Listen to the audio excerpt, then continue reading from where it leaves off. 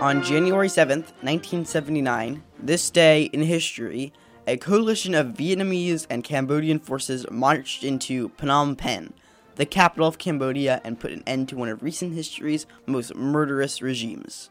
As part of its expansion of the Vietnam War, in 1969, the United States invaded Cambodia, eventually dropping 2.7 million tons of explosives, overthrowing the king, and plunging the country into chaos. Amidst this, various communist factions began to emerge. Aided by North Vietnamese insurgents, who had been fighting the Americans for years, a Cambodian communist group known as Khmer Rouge began to organize themselves against the new provisional government. The Americans began to withdraw their support in 1973, and the government forces fell to the Khmer Rouge 2 years later. Pol Pot, the leader of the Khmer Rouge, renamed Cambodia as Democratic Kampuchea, and under his leadership abolished religion and the monetary system.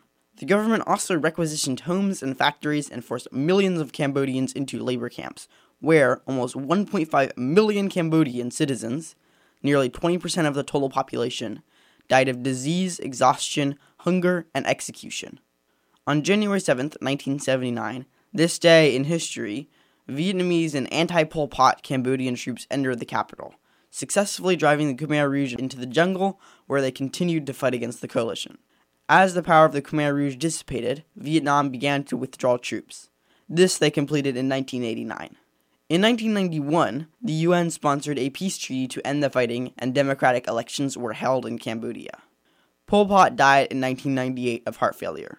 Until his death, Pot denied the genocide of his citizens, claiming to a journalist that, to say that millions died is too much, and everything I did for my country. The Khmer Rouge was disbanded the following year. I'm Max Colfax, and you just listened to This Day in History. This has been a production of Mendocino County Public Broadcasting, KZYX Philo 90.7 FM, KZYZ Willits and Ukiah 91.5 FM, and Fort Bragg at 88.1 FM. You can find more content like this on our website at kzyx.org, and consider donating by clicking the red donate button in the upper right corner. Thank you for listening.